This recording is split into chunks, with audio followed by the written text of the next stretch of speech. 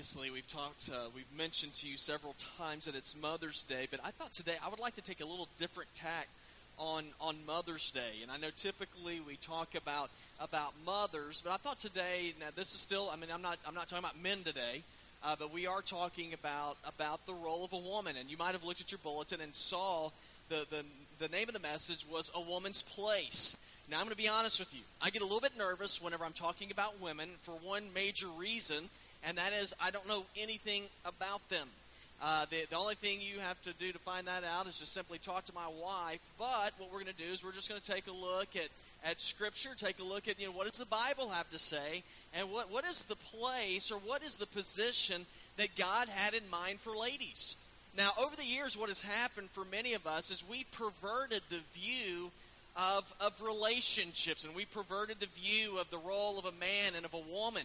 I'd just like to share with you, this article always cracks me up in a strange way, and I'm sure you're going to laugh too, or maybe be really offended, I don't know.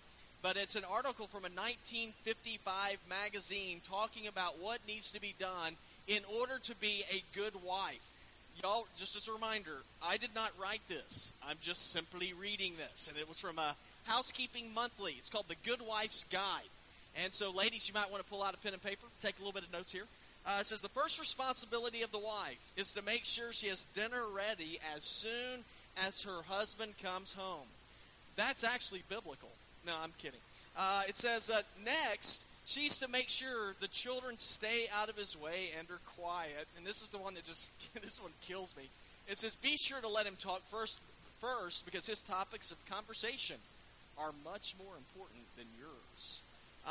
And then the last one is, this is crazy. Never complain, even if he goes out to eat without you or doesn't come home all night. Isn't that great? I mean, you can learn a lot from this. I said I would always preach out of the Bible, but I'm going to start preaching out of this magazine. I'm teasing. Yeah, and it's just really interesting to me, the viewpoints that people have had over the years about mothers, about wives, what exactly is the role of a woman. And so that was from 1955. And then I believe today what's happened is we've gone to another extreme where we tried to say, hey, there's no difference between men and women. We're the same. It's like there's interchangeable parts, and there's no uniqueness about either one. And so my question is that true? What is the right answer? Is 1955 right, or is today right? How in the world do we know what is the role of a woman?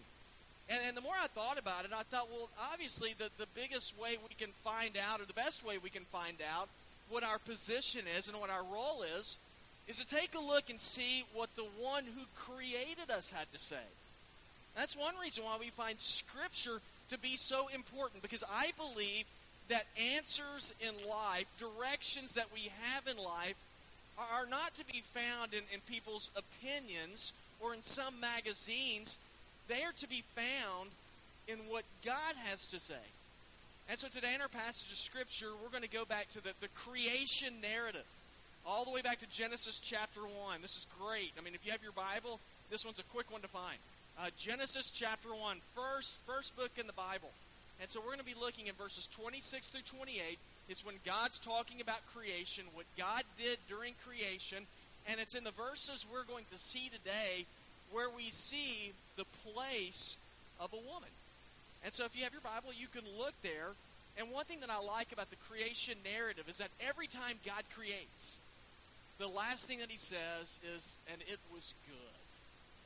And then you get to the part where God creates men and women. And do y'all know what he says then after he creates them? He doesn't just say, it's good. He said, it is very good. And I like that.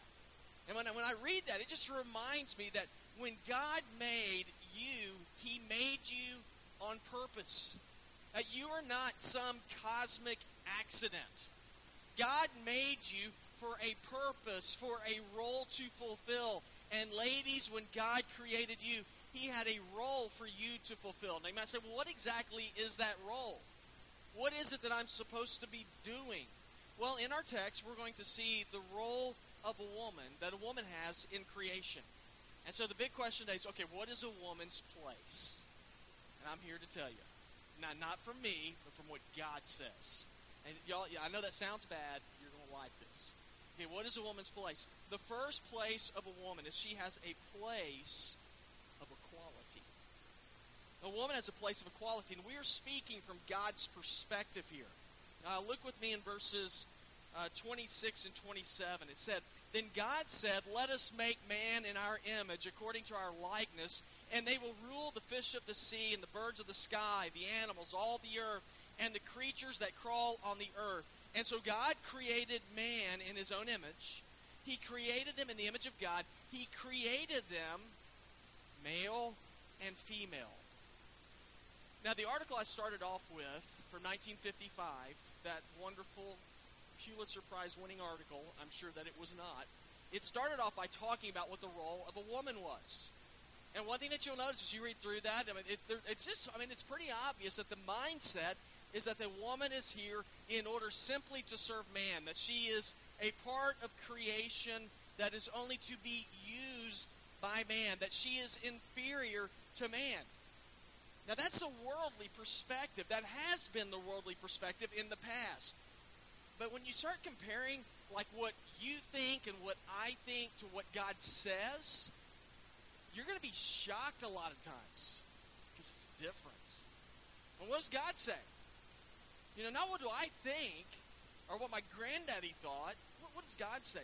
Verse 26, this is what God said. He said, "Let us make man in our image, in our likeness." You might say, well, he says man there. Well, if you go down to verse number 27, he says, "Let us make men and women in our image."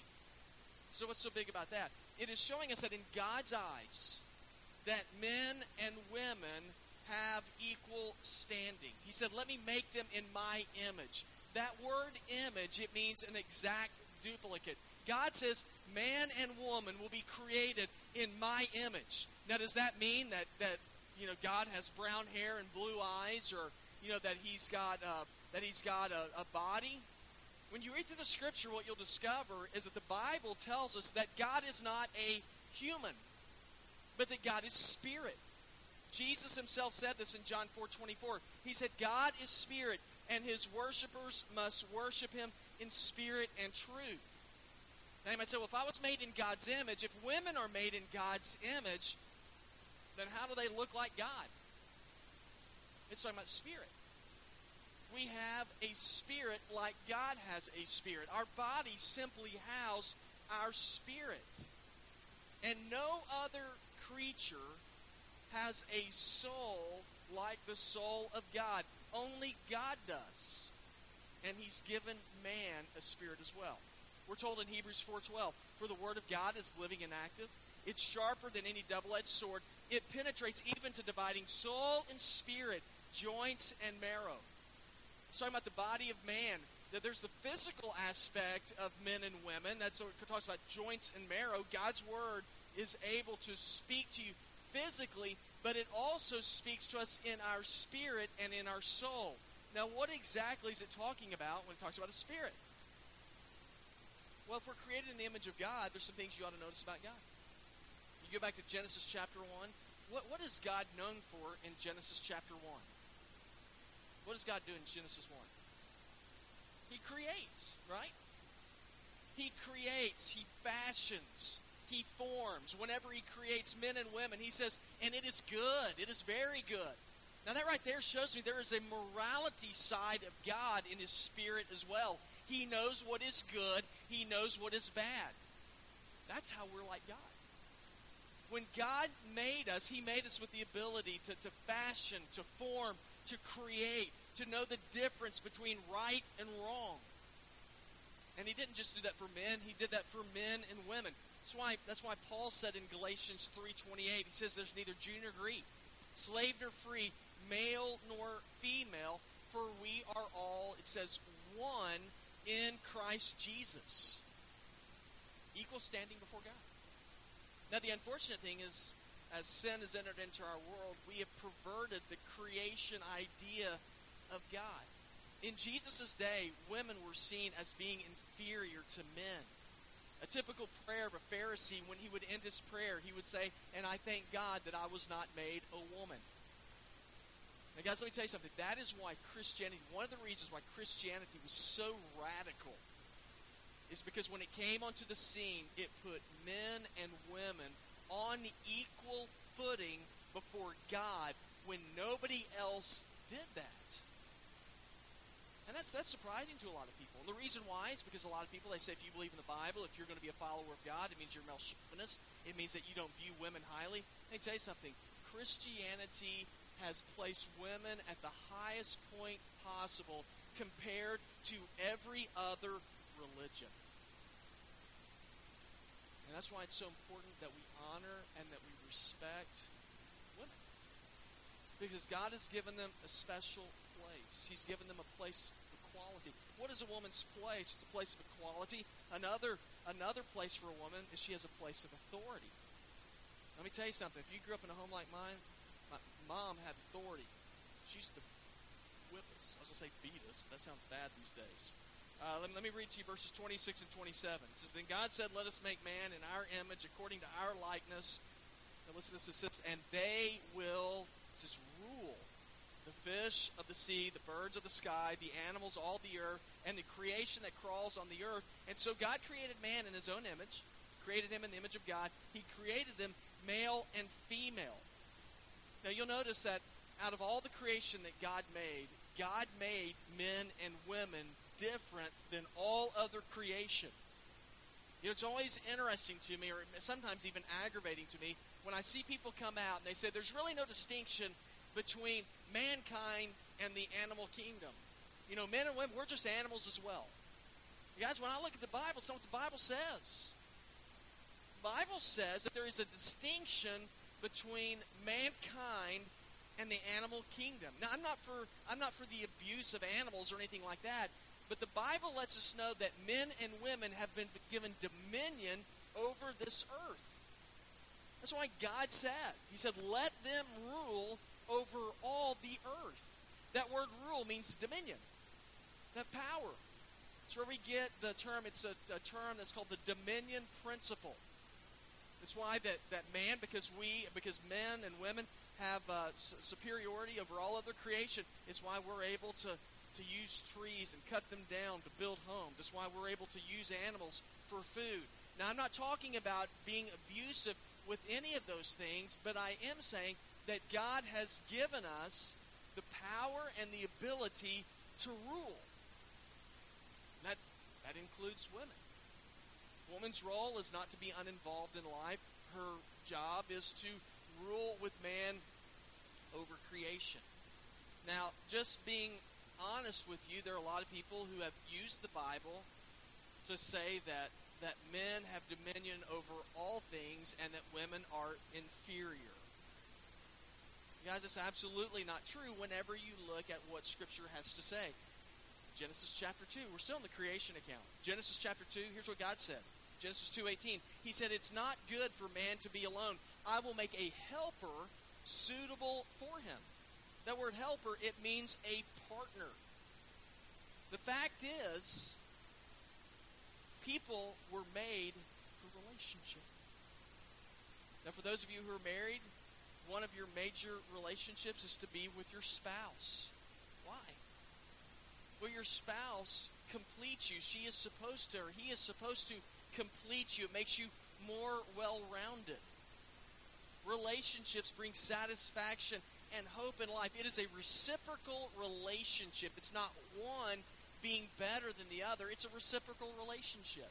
Jesus said in Mark 9:35 to his disciples, He said, if you want to be first, you must be the very least and the servant of all. In relationship between a man and a woman, it's to be reciprocal. Now, even though it's reciprocal, we do have different roles to play. But the point I want us to see is that women also are to have authority. Now, guys, that means that we need to teach our children to have respect for our wives, for women. Because if we don't, then what we are doing is we are saying we are superior and greater than the other. That's not the intention that God had in mind. There were two ladies in the 1930s. They were the Hilton twins. And they were Siamese twins. And they did a lot of vaudeville shows. They actually made some movies in the 1930s. But whenever they worked, one thing they had to do, had worked together, right? They're Siamese twins. They were joined together at the hip, literally. Now, what if one of them decided, hey, I want to go solo? I mean, is that going to be a very successful act for her? It's going to be pretty hard to pull off. And so whenever the Hilton twins worked together, they literally worked together. And one didn't try to go solo. They said, we have to work together. And so whenever people thought of the Hilton twins, they thought of both of them. Because they were together, they were working together. And I thought about that. That is to be a picture of marriage. Marriage is to be us working together, a husband and a wife working together. It's not to be one trying to outshine the other. And whenever you think of one, you automatically ought to think of the other. So what is the place of a woman? She's a place of equality. She's a place of authority. And then this one fits in more with Mother's Day. She has a place of nurturing. And in chapter 3, verse number 20, it says, Adam named his wife Eve because she was the mother of all the living. Now, while men and women have equal standing before God, while men and women are to rule together, there is one aspect of many, but there's one aspect that a woman has that a man does not fulfill, and that is nurturing. In chapter 3, verse number 20, Adam said that Eve's role was to be one who would nurture. And I really believe this. I believe this is something that God has hardwired in general into women over men. Would y'all kind of agree with that? I know that typically, whenever children are hurt, whenever they are in need, they typically will go to their mother. I know when our kids get hurt, the last thing they do is come to me because I have no idea what to do. And, I'm like, well, it's not bleeding that bad. And so they go to their mother. Their mother emotionally connects with our children better than I do. And I believe that's because God has wired people differently. Now, does that mean that women are better than men? I know it's Mother's Day. It does not mean that. It just means we're different. Matter of fact, there was a study that was done on the brain that showed that a woman's right side of her brain has more connectivity than a man's does. And it's on the right side of the brain where the seat of emotion is. And so it's been shown that women have a capacity or an ability to connect deeper on an emotional level than men do. So what does that mean? Here's what it means. God made us. God has wired us differently. God has made us for purposes. My purpose is not to nurture. I actually have a few gifts that are good, that Emily can't fulfill. But God has made a woman to nurture. The 2000 Census Bureau found out something rather interesting. They found out that more first-time mothers back in 2000 were not returning to work after the birth of their first children. Among those who did return, 40% said it was a heart-wrenching decision to do so. Now, as I say that, I'm not saying it's a sin if a woman works outside the home. My wife was a school teacher. But what I'm trying to point out is that it is innate inside of a woman to have a desire to be with her children, to raise them up, and to nurture them. Ladies, you have a special place. Men and women were different, but God has brought us together in our differences in order to complete us, to make us whole, to make us more into the image of God. God made you. He made you. And He made you with gifts and talents that you were to use for His glory. King David wrote this in Psalm 139, 14 through 16. He said, I praise you because I am fearfully and wonderfully made. Your works are wonderful. I know that full well. My frame was not hidden from you when I was made in the secret place. When I was woven together in the depths of the earth, your eyes saw my unformed body. All the days ordained for me were written in your book before one of them came to be. What's the place of a woman? Well, it's all determined by what God says. What does God say is a place of a woman? It's a place of quality. It's a place of authority. It's a place of nurturing. Now, this isn't something that a few guys came up with.